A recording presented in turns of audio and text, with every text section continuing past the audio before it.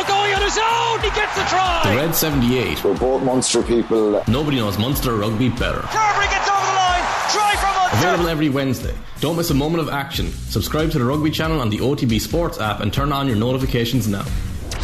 OTB AM. With Gillette. Get into your flow with the new Gillette Labs Razor with exfoliating bar. So unexpected. It's one of those you had to be there moments. You had to be there. It subsequently genuinely did change everything about my life. You had to be there. Right, I'm delighted to say Timmy McCarthy is the latest in our You Had to Be There series. Timmy, good morning to you. How are you? Great, Jared, great to be here. Looking forward to this. Yeah, it's great to have you in the studio. Welcome back. Yeah, it's a long time. It's been pre-COVID, so it's a long time. So nice to be back. Nice to be back in person. Your list starts in 72 and finishes in 2008. So let's go sequentially here. The 1972 Cup Final. This is the FAI Cup Final. So I was a Cork Hibs fan, and my father used to take me every Sunday to Flower Lodge. And you know, when you look at League of Ireland today, back then there was 25,000 people at every game in Cork at that point in time, and from sort of 68 to 74, Hibs were probably the best team in the country, along with Cork Celtic, who had Sports and Shamrock Rovers. But there was clubs like Drumcondra and Shells. So every 2 weeks we go to Flower Lodge. Then the following Sunday we go to Turner's Cross to watch Celtic lose. That was the sort of thing. And Hibs then brought in players like Dave Wigginton and Tony Marsden and players like from England, John Lawson, Sonny Sweeney from Scotland. So they brought a really great array of talent. And they had a couple of local stars, and Maya Dennehy was one of the local stars. And the background to my recollection, my memory is that the week before, Hibs played Waterford in Flower Lodge in front of 25,000 people. And if they won the game, they would have won the league. And it would have been the first time, you know, it was a big thing. They'd won the league the year before in a playoff against Shamrock Rovers, so to retain it would have been a big thing for them. And they were 2 up with 12 minutes to go, and Waterford were down to 9 men because 12 men in the field. 2 guys got injured. Okay, reminiscence of last night. And Waterford got 3 goals in the last 12 minutes. Oh, wow. And I remember my father being devastated. We used to get there an hour and a half before the game because there was a rock on the terrace where he would stand me inside the rock so I could see over people with a milk crate in that sense. And he was devastated. And, you know, I was 10 or 11 years of age, so I was upset, but I wasn't as devastated as he was. He was really upset. So the following week was Dalymount Park. My first time ever been at a soccer match in Dublin. How did you get up? By train. Right. And it was really scary. It was a really scary experience. Big city. You know, big city. You're coming in. We got off the train at Euston Station, and I remember my father would have a couple of drinks, and I'd get a bottle of Fanta and a packet of crisps was my sort of, you know, treat for the time. Then we'd walk up. We walked up the North Circular Road and into Phibsborough, and it was packed. The place was absolutely packed with, you know, with fans from both sides, but particularly, you know, and our perception. Well, my perception as a child of Dublin at the time was very tough. You know, it was a really tough place. So now you're an 11-year-old in Dalymount Park, and I'd have seen on TV with international matches, so it was just a huge experience. Yeah. And obviously Waterford were league champions, so you're coming in with not with the same confidence you had probably the week before in that sense. And Hibs wore a white jersey, green shorts and green socks. And my favourite player was Wigginton, David Wigginton, and you know, he came from England's blonde, speedy guy, scored for fun. But that day Maya was the star, and he got the first ever hat-trick in FAI history. The only other hat-trick I was a memory of was Jeff Hurst in the World Cup, so you know, this was really unique at any point in time. And I can remember the game where, you know, where Waterford were sort of in control of the game. They were obviously buoyed by the week before and the performance of the week before. But Hibs were a really good football team. Dave, because he had come in from England and taken over as player manager, and he went on into Home Farm afterwards.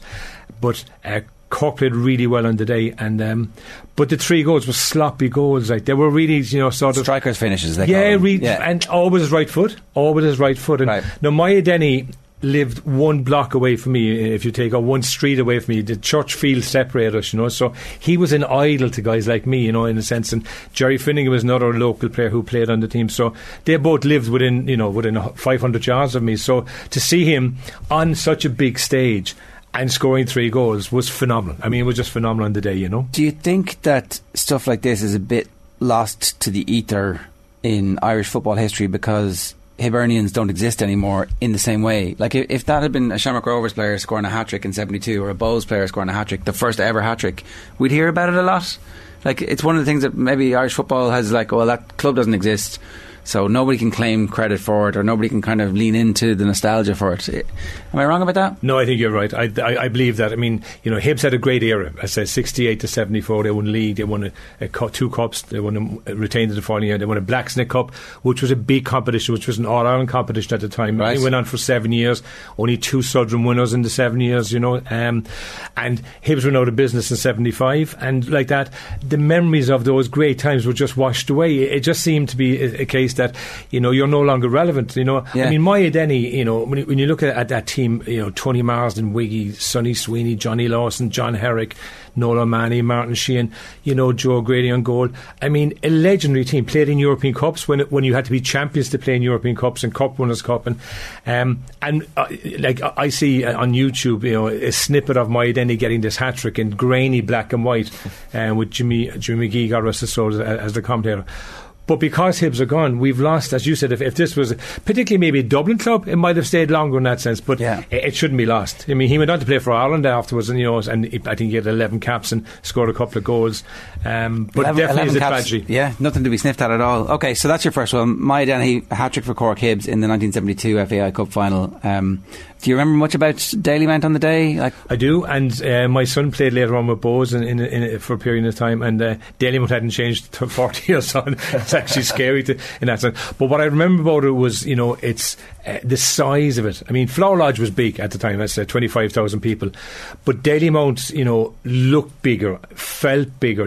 The fact it was inside in Phibsborough, right in the centre of a kind of a centre, made it more expansive, and it reminded me more of English grounds as I went to English grounds later on in my life than we say Flower Lodge, which was out in Ballintemple, which is now Páirc Uí Rinn, sort of away from the hub of the city. So I think I asked this of Rory O'Connor when his episode of You Had to Be There was on, but like that experience of going to a match with your dad as a kid, getting up at the train and experiencing that with your dad, like that must be quite special to think back on as well, because it's a part of your upbringing, going to matches with your dad. It's nearly just it's an amazing memory for me, and as I said, every Sunday we went to games. Every Sunday we went to games. Cork Hibs was our team, Cork Celtic and Turner's Cross, and he grew my love for soccer. I mean, I love soccer. I really love soccer. So he grew my love for soccer, and he was a very proud Corkman. Obviously, he loved GA and other sports.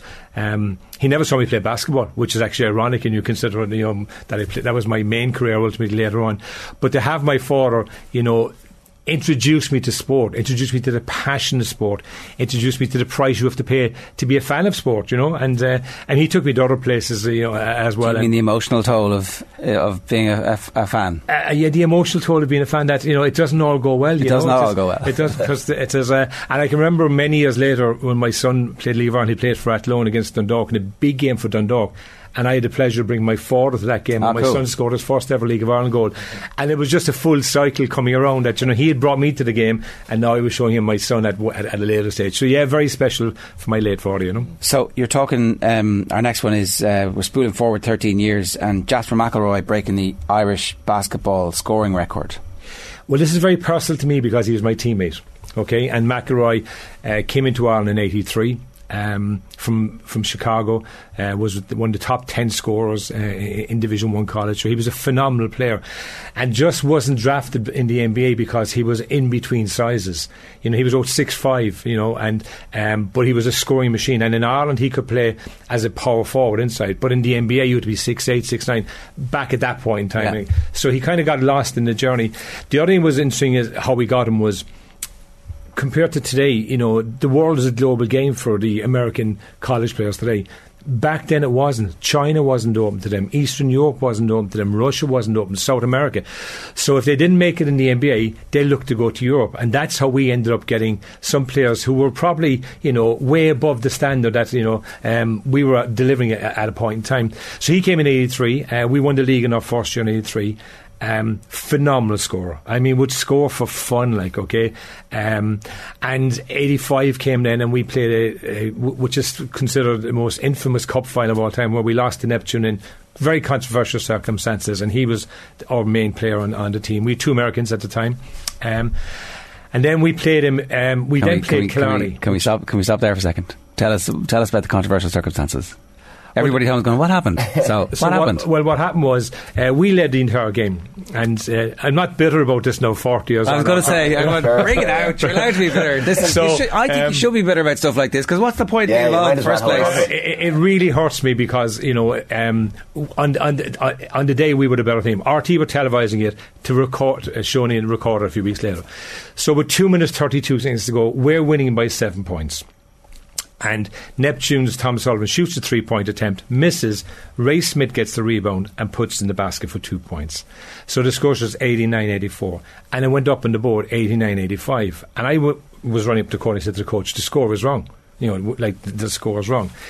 Over the next 2 minutes, we had a number of chances. Our American got fouled, not Jasper now, because he was a scoring machine. Dale Roberts, 6'11" centre, not a great scorer, but a great rebounder. He got fouled 4 times in the next 2 minutes. He got 4 1-on-1s and missed the 4 of them. So it never changed the score for us. We got a basket. But with 29 seconds to go, it was 91 points each on the scoreboard. And we called a timeout. And I said to the coach, the score was wrong. We are a point ahead. And our tactic was then basically, we had 30 seconds to keep the ball in that era. So we could have kept the ball if we were a point ahead. They would, you know. But because we were 91 all, we had to go for a score. Okay, and we turned over the ball basically with 3 seconds to go, and they got a fast break and scored 93-81. The place erupted. It was the first time they had ever beaten us, Neptune, in their own court, which was a brilliant thing for the game, I suppose, if we take it the sort of wider view of it. We were shocked that we lost, first of all, because we shouldn't have lost, and then shocked over the situation. And then within 15 seconds, the score changed to 92-91. Sorry, we made a mistake. And we just never accepted our trophies, and we just feel that was just, you know, it was just wrong. It was a bit reminding me of the 72 USSR Olympic USA men's Olympic final, 51-50. The Americans were winning, and the Russians took out the ball and 3 seconds to go, lost the ball. Commissioner said, play it again, lost the ball again, and the Commissioner played again. Then they scored. The Commissioner said 52-51, game over, USSR wins. So that's my sad memory of the 85 Cup final. You know? That Neptune Demons rivalry, like, for anyone who followed basketball back then would be familiar with it, but like, you all would have known each other quite well, and yet it was still a fairly fiery rivalry, I would imagine. It was, you know, I described it once like a civil war, you know. We lived within half a mile of each other, all the players. I mean, it was actually, and, you know, and they were so we were the dominant team, and then they came in, so they were the upstarts coming in, and, you know, it's hard to know what would have happened if they hadn't won that game, you know. I mean, history shows they won the game, but if they hadn't won it, because 3 weeks later, on the Friday night, we played them in the league decider.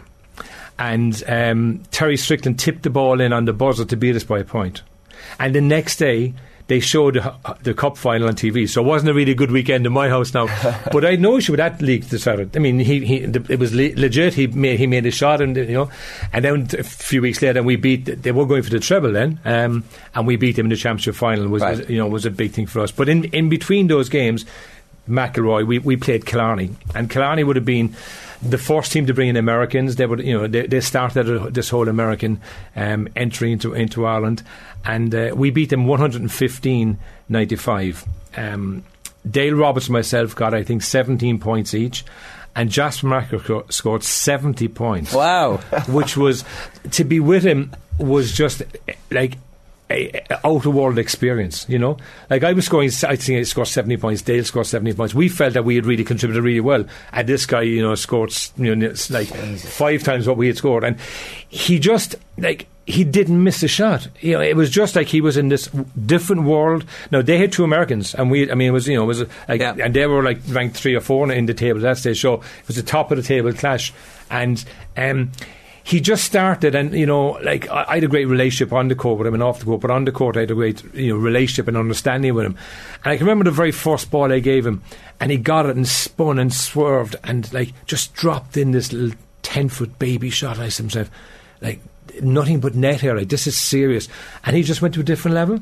And I sat back that night when I went home and I said, this guy's good enough to be in the NBA. This guy was good enough to be in the NBA, and circumstances, just as I said earlier, prevented him. But to be part of an environment as a player where somebody steps way beyond the crowd now. I mean, way beyond the crowd. I mean, I was in Hampden Park when Zidane got his wonder goal, okay? Yeah. I was in Lansdowne when Roy Keane helped us against Holland and led the team against Holland, and I thought they were incredible performances. But to be part of an environment as a teammate of somebody who gets to just world-class level on one particular night is a very special memory. The hair literally stands up at the back of your neck. That's like, it's a cliche because it's true. You can feel it going, well, this is something special. There's even I clicked up a piece from Kieran Shannon here from 10 years ago in the Examiner, and he was saying like the only twice in national competition did Jasper McIlroy fail to score fewer than 39 points against Neptune. So it was obviously a team he liked playing against. There was consistency as well with him, like. And what he was a scorer, okay? I mean, that's like, but they used to put a guy man marking him, so they'd have a guy, Joe Healy, actually, who would just ignore the game and just really trying to annoy McIlroy, and he'd still get 40 points a game in that sense. Like, I think Kieran wrote in his book, Hanging from the Rafters, that I averaged, I think, 20 odd points against Neptune in my career.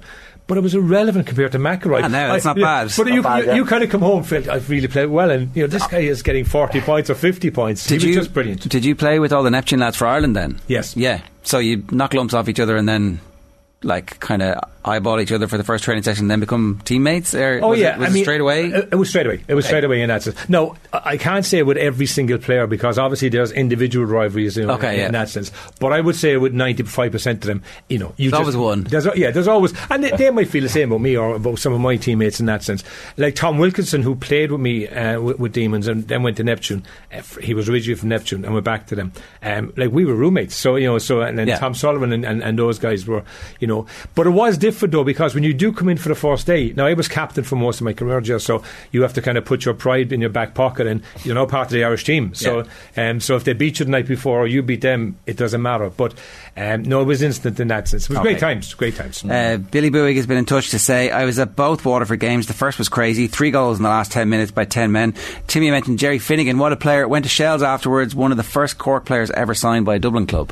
Jerry Finnegan was a midfielder, small, stout guy. You'd look at him, and great passer of football.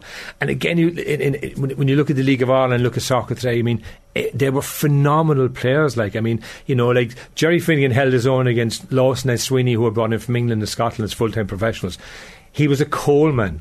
So Jerry Finnegan would deliver coal. There's no coalman anymore, I don't think, but he used to come around with his coal van, get a bag of coal over his shoulder with a shawl over his head to keep his hair and his neck as clean as possible, come into our house, dump the coal in, and I'm looking at this guy in awe, and because last Sunday I saw him perform for Cork Hibs, and he went to Dublin afterwards. Great player.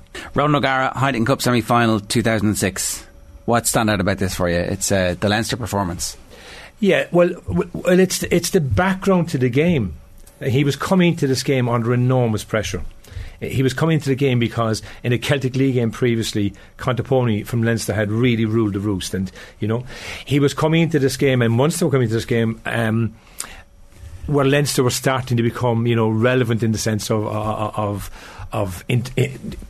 Heineken Cups, they were starting to sort of... Leinster beat Toulouse in the quarterfinals, and Toulouse were the powerhouse, and Leinster had done it with stunning rugby, where there was one try they scored from behind their own goal line where Hickey runs like Linford Christie was the commentary, and it was sensational. And Toulouse were supposed to beat them, they were mad favourites, but suddenly this was a coming out party for Leinster, and finally Leinster were going to ascend to the throne that they had self-appointed themselves for 5 or 10 years, but Munster were waiting, lying, thinking. And Leinster were favourites, so it was the first time, because Munster previous to that had always been favourites, in those games for up to that point in time. And so Munster were coming in under pressure, and Agar was coming in under real pressure, as Contoponi had, sort of done a number on him in the Celtic League. And many players spoke about it afterwards in different books. Alan English's book about The Road to Glory talked about, many players said that Agar was under pressure.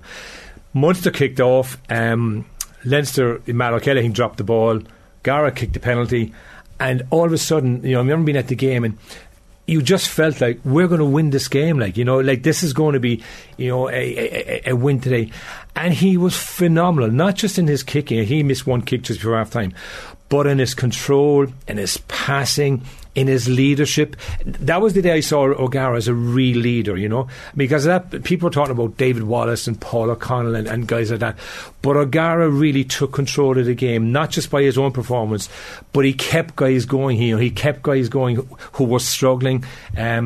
I mean, Dennis Hickey, you talk about the Linford Christie sprint against Toulouse, made another sprint in the game, and O'Gara was back helping, you know, which people never gave him credit for his tackling and stuff, but he was. Then he obviously, you know, first half Munster were dominant. Then in the second half, Leinster took over the game, okay, and Contoponi missed ridiculous penalties. Like, I mean, it was, you know, like the three of us would have had better attempts. I mean, it was really awful, some of the kicking that he had on that day. And you know, but they were hanging in. They had closed the gap to 16-6, I think. They had missed 3 or 4 penalties, so they were sort of in the game. And then O'Gara gets the try with whatever 8 or 9 minutes to go, and you know, ran probably faster and farther than he probably ever ran in his career at that point or since. Jumped to hoarding, you know, which was actually amazing, you know, and kind of really gave it to everybody. And I just thought that moment showed how much it really meant. I just remember as a player, Joe, when the pressure's really on and you're expected to deliver, and you deliver. The outbreak bursting of feeling and emotions are enormous, and that's what happened to O'Gara at that point in time. Yeah, and I think it's the becoming of that Munster team where they go from being a nearly team to legends, like days like that. Am I right? This is the Croke Park game, isn't it? Lansdowne Road. It is Lansdowne. Yeah. Okay, yeah, the Croke Park was the reverse. You know, but it was the fact that it was the old Lansdowne Road as well. That almost right, added. There's nothing wrong with the new Lansdowne Road atmosphere, but back in the old Lansdowne Road, there was something different to me, wasn't there, in terms of atmosphere? Like, it was just special, and it was tight, and tight and retro even, but like in its own way. Yeah, it was. You felt you were on top of the pitch. You know, you felt you were like in with the players in that sense. It was obviously retro, and Munster at that point in time, you know, as you said, Joe, were the nearly men. They'd lost 2 Heineken Cups, and you know, and this really was. They went on to beat Biarritz, but if they hadn't got over Leinster would have started to become dominant earlier. I mean, they became dominant a couple of years later. So Munster may never have got the 2 titles that they got over that year and 2 years later if they hadn't. And O'Gara was really the catalyst. You know, it was the one game I would say, you know, he had many great games. I mean, he kicked drop goals, you know, to win on like Grand Slams. And but on that day, his performance was a complete performance from start to finish when he was really under pressure. Yeah, it was totally sickening as a Leinster fan. So you know it's great when it's like, yeah, that one sticks in the craw. Right, on to the golf and the Ryder Cup in the same year, 2006. This is Darren Clarke's Ryder Cup. So I was an on-course commentator at the Ryder Cup for RT, and it's probably one of the highlights of my commentating career. And on the Friday, I got Woods and Furyk and Gossie and Donald in the afternoon, the foursomes, and Woods and Furyk lost 2-1.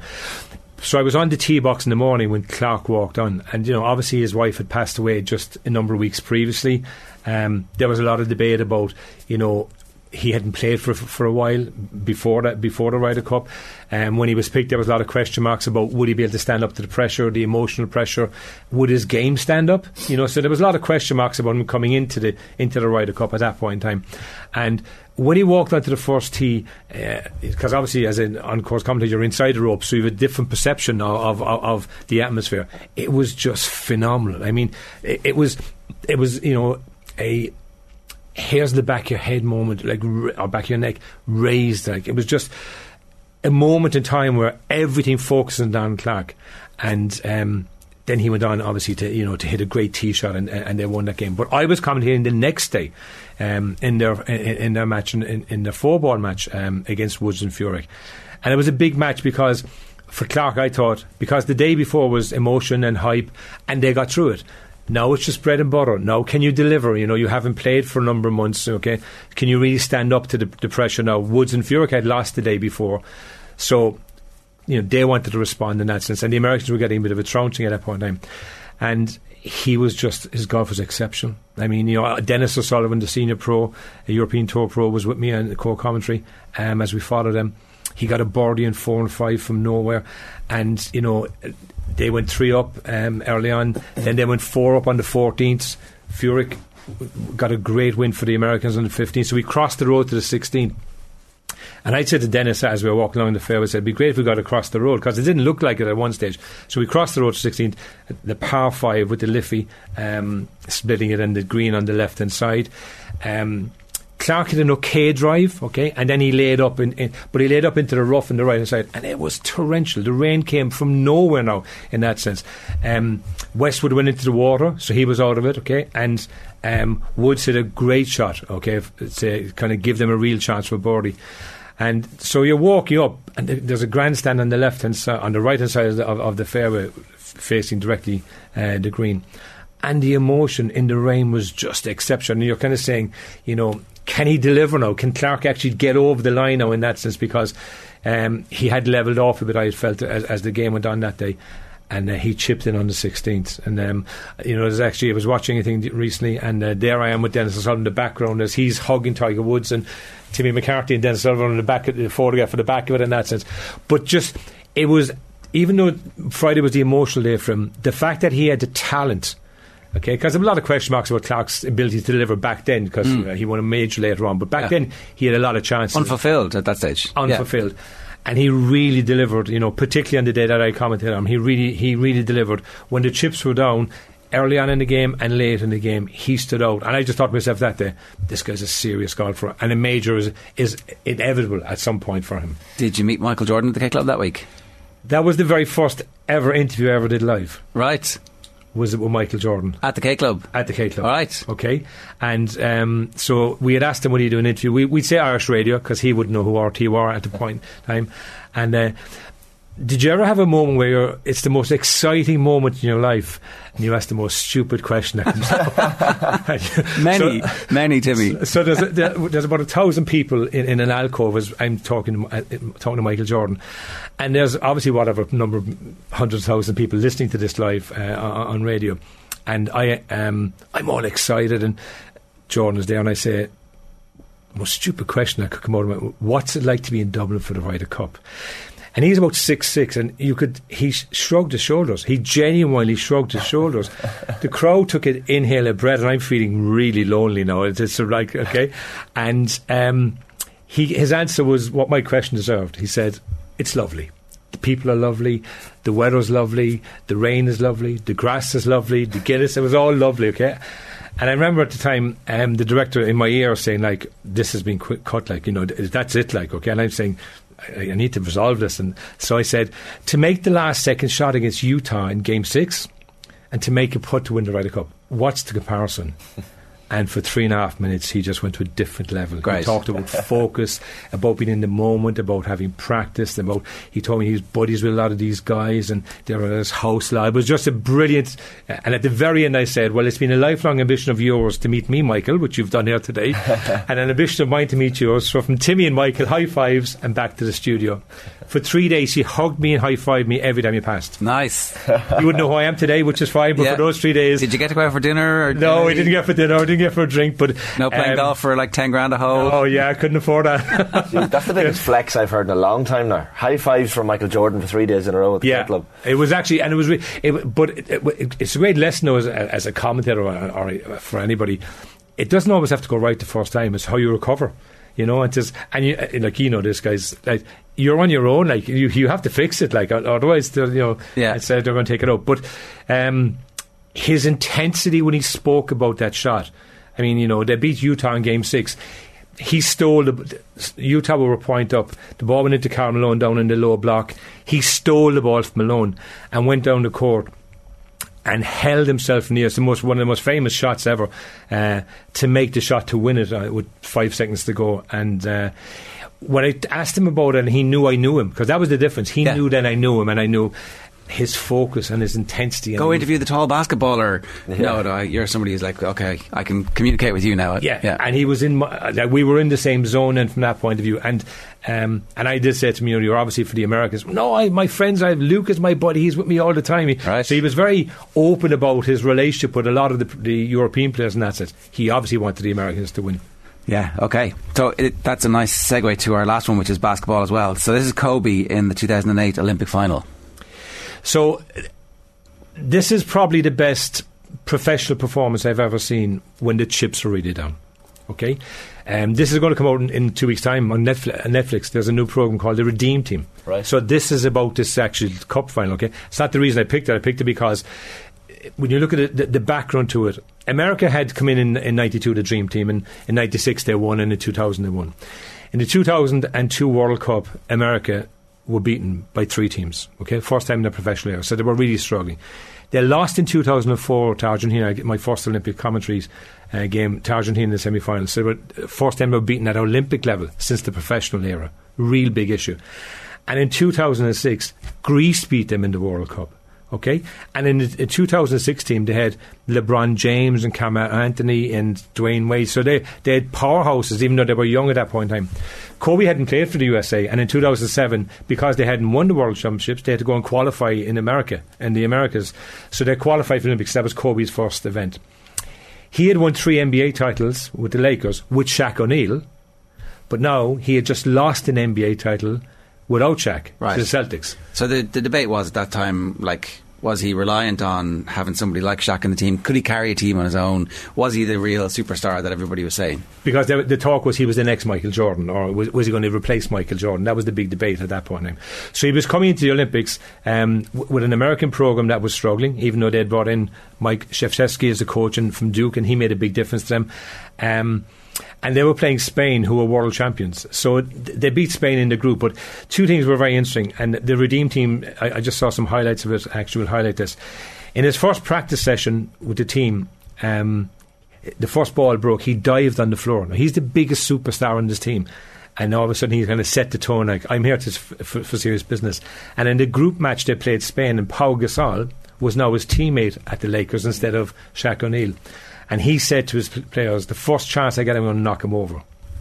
And in the very first play, Gasol set a screen and he took him out. Right. Illegally, no. He just took him out illegally. But he sent a message like, you're not my teammate here. You're my brother with the Lakers, but I'm playing for the USA. So we get to the final, and both the top 2 teams meet in the final. And it's a phenomenal game of basketball, and it's nip and tuck. But the Americans are in trouble. In quarter 4, the Spanish had brought it back to a 1-point game without hitting a 3-pointer for about 8 minutes in a row. So they were dominating the game on the inside. The 2 Gasol brothers, 7-2 each, were dominating the game. And the Americans, LeBron, Dwayne Wade, Chris Bosh, Carmelo, they were kind of hiding, would be my view of it, okay? And Kobe took over the game. He just took over the game. He scored 13 points. When the game was on the line, he made a couple of assists to other people. And that day, in my view, I said, well, this guy is almost as good as Michael Jordan. I believe Jordan's the best I've ever seen, but this guy is almost as good as Michael Jordan, because he did it when it mattered. He did it for his country, because if they had lost that Olympics year, they would have been in real trouble, because now they'd have lost 4 international tournaments in a row, and it would have questioned the whole professional ethos that had been brought in 92 from the Americans. It's funny how the team matters more to them than we think it does. That it's not just like a box ticking for the sponsors. That actually, because they're all rich beyond their wildest dreams. So like they don't do it just for extra endorsements from brands who they might not be able to access otherwise. It has to mean something to them. Otherwise, it's going to be perfunctory, and they're not going to put in performances like this. Well, Kobe said when he was selected, he said that this is my country. We're playing, this is not, the Lakers or the Celtics or the Mavs or the Heat. Like, this is us playing for our country. And what Coach K did, he brought in Navy SEALs, he brought in Marines to talk to them about what it's like to be in battle for your country. So it was a real big thing. And obviously they were coming into it after losing 3 major tournaments in a row, 2 World Cups and in Olympic Games. So it means more to them. And when you, like, I'm really looking forward to this Redeem Team Netflix program now, because it'll go behind the fact that this was Redeem or really question what the Americans were going to do with the professionals in the Olympics. So it was a phenomenal environment, and they do really step up when they're playing for their country, It kind of kick-started a period for the Lakers as well, for a couple of years, ironically, with Pau Gasol alongside Kobe as well. Because they came back and won 2 NBAs then in that sense, together over the next number of years in that sense. So it really kick-started. It elevated his not his career, because he had won it with Shaq obviously, but it kick-started his career, where he now was the man. As you said earlier, there was a question mark, who was the man when Shaq was there in that sense, right? Okay. Scottie Pippen has come out in the last number of years and said he was better than Jordan, so obviously had a few drinks too much that night when he decided to say that. But but it was Jordan and the cast. Okay, in the Lakers it was Kobe and Shaq, then after the Olympics, it was Kobe was the main man with the cast. So I think that's what, it changed my lens of Kobe. So it wasn't Kobe and Shaq, it was Kobe and the cast, which brought him to the level of Jordan in that sense. When did you start commentating? I started commentating in 1991 as with my first time involved with RT as an analyst. So I used to do the pre-game view, the half-time view, and then the post-game view. And back then there was no recording, so if you said something at the start of half-time before the game, you could say something different at half-time. As I said earlier, I absolutely predicted they were going to win. But then the following year, they asked me, in addition to the analyst role, would I become a co-commentator to Ger Canning, and I did that then until 2004. And at the 2004 games, I was there a day before Ger Canning. I was to do co-commentary on the men's with Ger and co-commentary with Sean O'Sullivan on the women's. And I was there the day before, and RT said, can you go in and commentate on that game, because this programme might finish early. Right. We need to fill. Okay? And I said, I've never commentated. Well, they said, look, it doesn't matter. Just nobody really. We probably won't see it, but so just go in. And it was a women's game, which went to overtime, and I just commentated as I commentate now, and. The director got a phone call and said, you should listen to this. So they played it actually because they'd had to fill. And the next day they said, will you commentate? And Gerald went off to do volleyball, and Sean became the analyst. When you were doing the co-coms, were you the same as you are as a commentator? Were you doing Downtown and Boom Shakalaka? No. I would say as a an analyst, I was people. I remember Kieran Shannon, you mentioned him earlier, referred to me as a Conor O'Shea or a Colin O'Rourke, very articulate, but they're different roles. My job as an analyst is to give an expert view on what happens. Okay, why I believe my commentary works in my world is because I played at that level, I've coached at that level, so the game is not in question for me anymore. My job as a commentator, I believe, is to inform and entertain. Well, I think it's actually more important your enthusiasm for it, like the love that you have of it comes through, and whether or not you played at the high level, because they're two different skills in a way, Yes. So as an analyst, were you kind of constantly tamping down that part of you that wanted to be like, this is unbelievable, everybody? Oh no, I would still be very. But a little part of you weren't accessing a little part of you when I was more clinical, I suppose, in the sense, and more not more articulate, because I believe I'm very articulate as a commentator. And so when the commentary started to happen, did you suddenly realise that this was what I was supposed to be doing? Yes. And what's that like? What's that experience? It's an amazing experience. And then I had an opportunity. I did a few GA games, and because at that time RT were looking at maybe use me in GA, and that really excited me. I did Donegal and Antrim on the day Antrim beat Donegal, right? So it became the prime game on Sunday game. I did Waterford and Limerick in the Munster hurling semi-final replay, and I love that because I had a great passion for that as well. So I would love to have done more of that in that sense. Okay. But I just when I did a commentary, I felt much more excited at the end of it, and much more sort of, oh my God, feeling, wow, I should do more of this. It's just, I love the analyst role, but I really should do more, and I love the co-commentator role, but I really felt I was made to be a commentator. Yeah. They're all totally different roles, really, aren't they? Yeah, very different roles. You mentioned Jimmy McGee earlier, and Eddie Butler's a name that's come up obviously on the show in the last number of weeks as someone who inspired a lot of people to tune into to matches. Were there commentators either then or now that you look at in any different sports and say, that they added to the event, I guess? Well, Jimmy McGee was very helpful to me, actually, when I was starting, and Ger Canning, both of them were actually very helpful to me.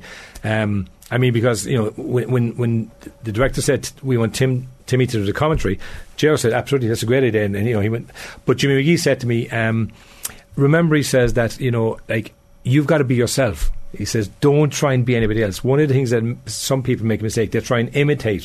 He says, learn from other commentators, he says, in that sense, but be yourself in that sense. So Murray Walker was another guy. I thought Murray Walker's enthusiasm, was just, again, infectious. And, even if you didn't really understand the game, he kept you at the game in that sense. And so they'd be the two that would, that would sort of stand out for me in that sense. But that makes sense. I think that definitely comes across. Like if there was a basketball game on in the Olympics and it was two teams who you didn't have that much interest or knowledge about, and you were doing the commentary, people were stopping to watch. that was true. Everybody was like, we're going to watch this, Timmy's on commentary.